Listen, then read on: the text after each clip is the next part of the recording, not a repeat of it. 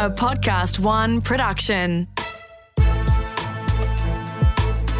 This is Global Truths with Dr. Keith Suter. Every week in this podcast, we tackle an issue of international significance, and this man, Dr. Keith, breaks it down. And there is no one really more qualified for this job because he is so good at explaining complex situations in layman's terms. I mean, you've been doing it for decades, 3 PhDs on the issue, if you don't mind, or not the issue, but the international politics stuff. And really just no one else is, as good at make it very easy to understand for some of us who are not so versed on some of this stuff. My name's Kate Mack. I work with Keith. I produce this, and we've worked together for a number of years in television, in fact. Indeed. And you are a commentator on all these sorts of issues in the media and have been for decades as well. We're going to talk about the coronavirus. It is the issue of the moment and how it is going to change the world, Keith, for the longer term as well. That's right. So the article that I've been reading is in the Politico magazine, published in the United States. It's dated March 19th. And the magazine Politico invited 34 thinkers to make predictions about what they think will flow from the coronavirus crisis. So I thought it might be useful just to go through and take a sampling of the changes. So in other words, the big issue, I guess, really, is that we were slow to recognise just how big a change this coronavirus would create for the world. The American president was trying to talk it down. Some were saying, oh, no, it's just a slightly worse version of the flu and all the rest of it.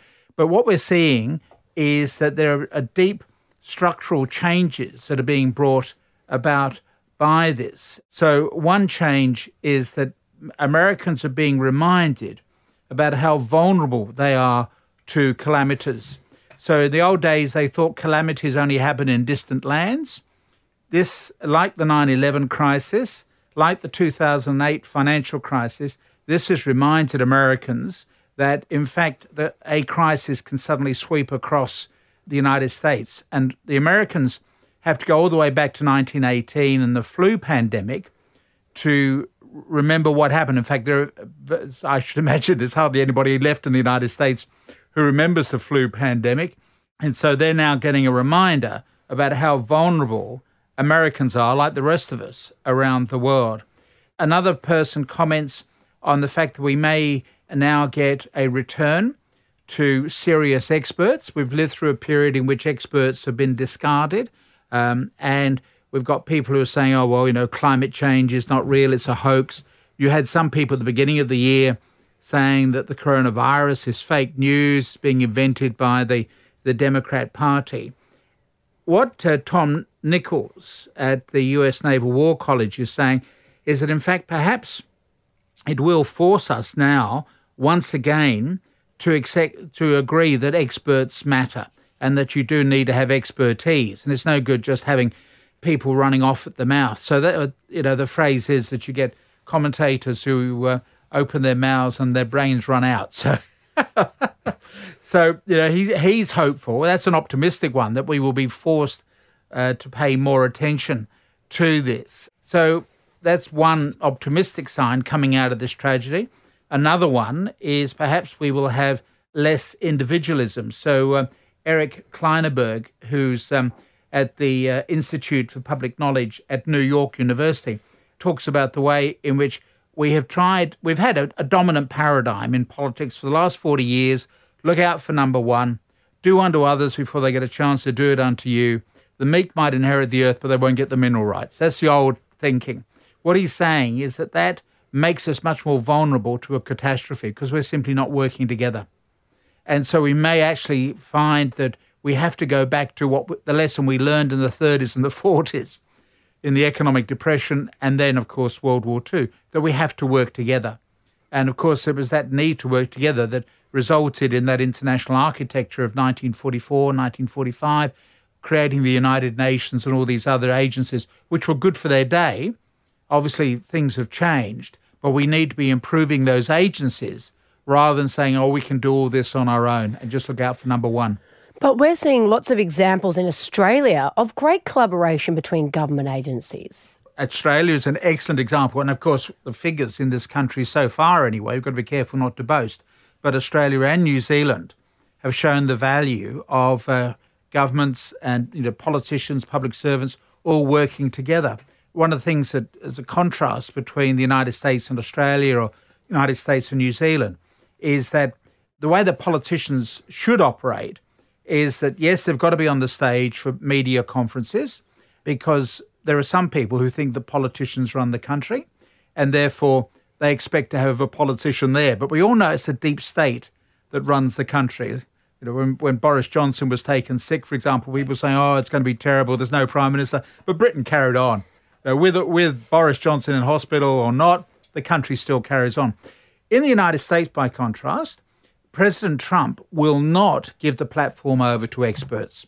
So he's been conducting these sometimes 2-hour media conferences where he's making all sorts of comments, including injecting yourself with strange substances. I was hoping you would mention it. I was going to have to push you along in that direction if you didn't. Right. But unbelievable stuff. Unbelievable. Whereas what he ought to do is simply, first of all, express some sympathy for the victims and their next of kin, which he's failed to do, and then just perhaps give a general overview for the day, and then hands it over to the experts, the people from the deep state.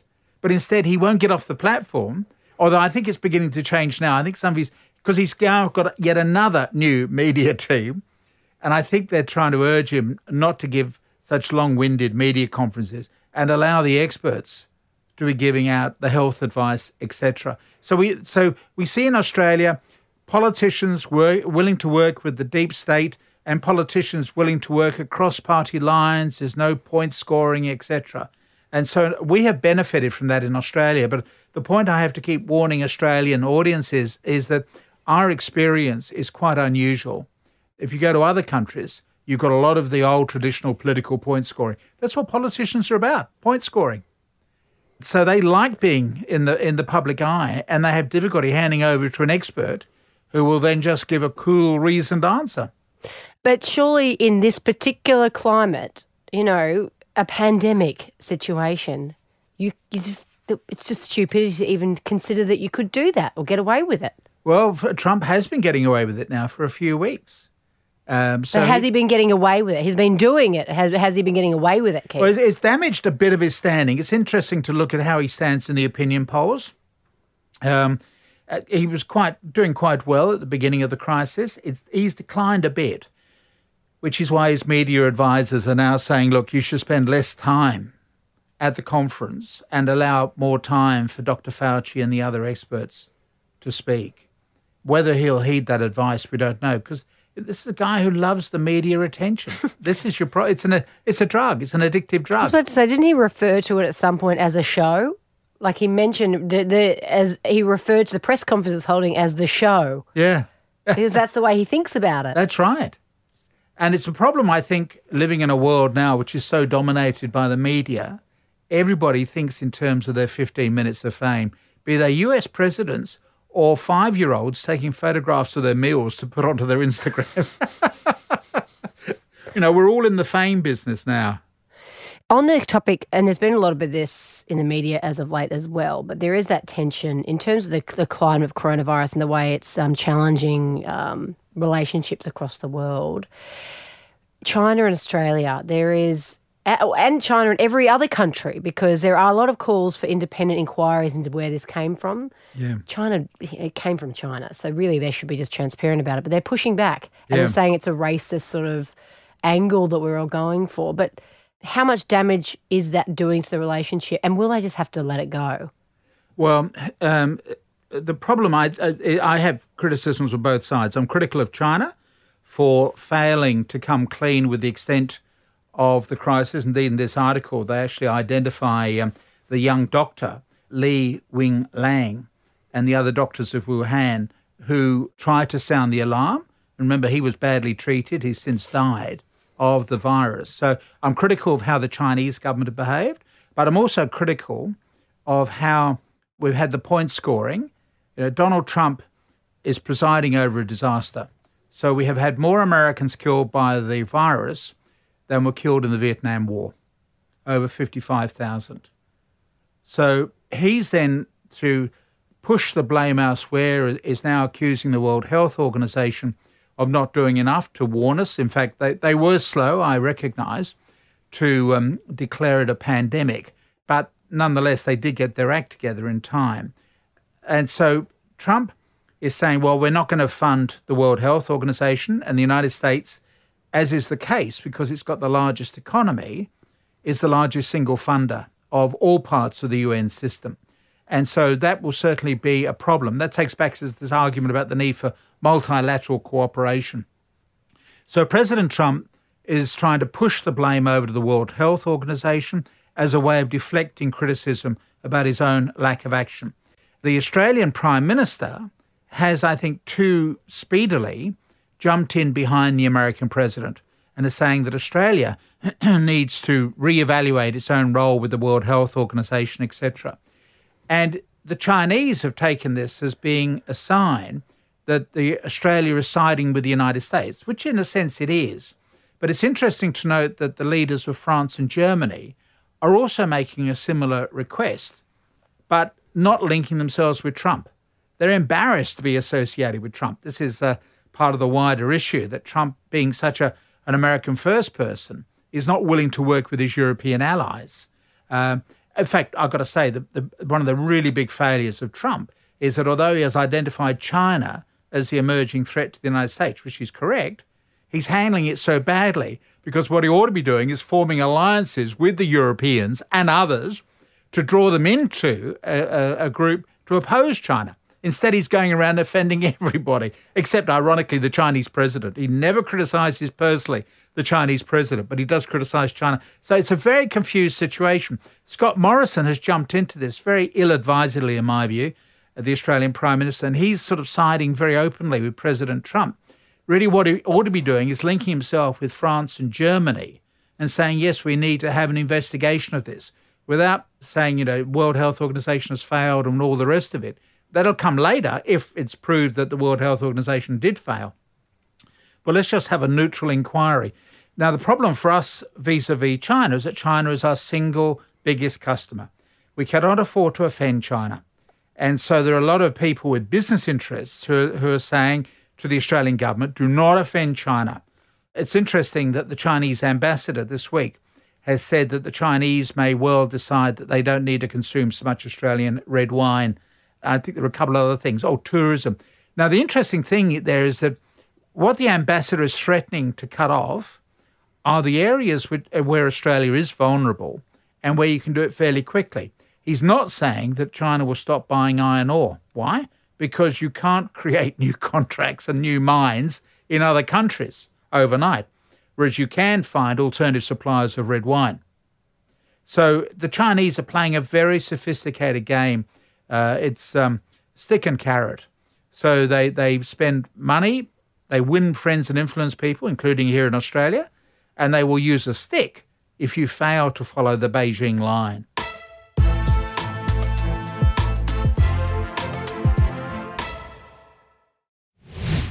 You're listening to Global Truth with Dr. Keith Suter, and we're talking about the impact of the coronavirus on the world, the big picture, I guess, Keith, moving forward. And it's changed a lot of relationships. It's changed the way that things are viewed, internal politics as well as world politics.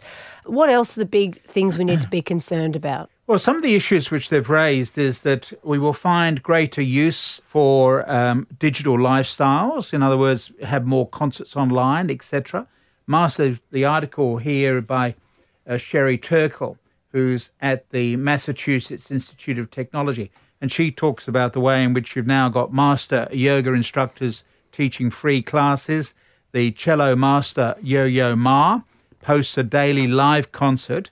So this is all good, but how do people make money? This is the worry I've got, that the economy is going to be the long-term victim on all of this. So I agree with what she has to say, that we're obviously making greater use of information technology.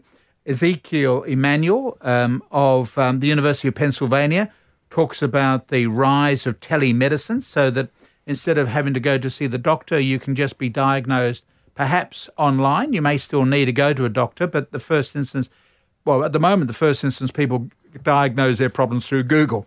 So then we're going to have people going online, talking to their doctor, and then perhaps thirdly, than visiting the doctor. So these are certainly changes that are taking place. The worry I've got is, where do we make the money? How do we get the money circulating? Do we put everybody on the government payroll? Basically, that's what we're doing in Australia. It's a good thing. I'm not disputing the JobKeeper, the job seeker allowances and all the rest of it. There's certainly a good development. But it means that there's going to be a wholesale restructuring of the Australian economy, or the British economy, or whatever. This is the first time ever that a government has closed down an economy. Wars don't close down economies. It's very interesting to look at the figures for economic growth in the 20th century. You cannot identify the First World War and the Second World War.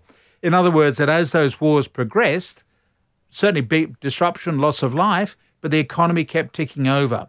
Whereas now we're in a situation of a sudden economic downturn. If you look at the United States, for example, a lot of progress was made in President Trump's first 3 years in office. All of the financial gains made on Wall Street disappeared within 1 month. So 3 years of work gone in 1 month. So we're in a situation where the government is closing down an economy. There is no textbook available on how you handle this type of situation. And so we're all really flying blind. One of the proposals that's been made here by Ajin Poo, who is the director of the National Domestic Workers Alliance, this person is talking about universal family care, a single public federal fund that we all contribute to, that we will all benefit from, that helps us take care of our families while we work, from childcare and from elder care to support for people with disabilities and paid family leave. Now, this is an American scheme which is being proposed. In Australia, we're lucky. We've got a somewhat better welfare state than they have in the United States. So I think that is a good idea for the Americans, having that type of thing. One of the concerns that I've got is that the virus is emphasizing the gap between the rich and the poor. If you look at the statistics of who's dying, they tend to be older people and people in poor health. Now, we're not supposed to talk about comorbidity because, in effect, you're blaming the victims. That person died of coronavirus because they were overweight and they're a smoker and they were elderly. So you're really blaming the victim. I don't want to do that. But for me, it's fascinating that you can get rich people in the United States who are carrying on, if anything, making more money. You can imagine Jeff Bezos of Amazon is actually making more money at the moment because you've got extra use of parcel services and delivery services, etc. So for me, one of the problems in the United States, and probably we'll see it here in Australia, will be the accentuation of this gap between the rich and the poor. So that rich people working in information technology, they can be working on their computer at home or in the office. They're not going to be too badly affected. But you've got others lower down in the food chain who will be adversely affected. And so what we're being forced to do actually is to think about, how do we deliver welfare for all Australians? As indeed, as I say, this article is looking at what's happening with the United States. And Margaret O'Mara, who's at the University of Washington, has argued that big government will make a comeback. Right? We've been living for the last 40 years in cutting down the government. Remember Ronald Reagan's expression about, I'm here from the government, I'm here from help you, the worst phrase ever. So they've denigrated government. And now suddenly we are finding a need for government. And we're paying the price for a lack of investment in public infrastructure. Thankfully, the Australian government in the last couple of years has got onto infrastructure. Ramping it up even as we speak. Indeed. Oh, it's an important part. Keith, as always, enlightening, fascinating. Thank you. Thank you. This has been Global Truths with Dr. Keith Suter. It's recorded in the studios of Podcast One. Producer is me, Kate Mack. Production assistance by Matt Dwyer. Audio production by Darcy Thompson. And for more episodes, head to podcastoneaustralia.com.au or download the Podcast One Australia app.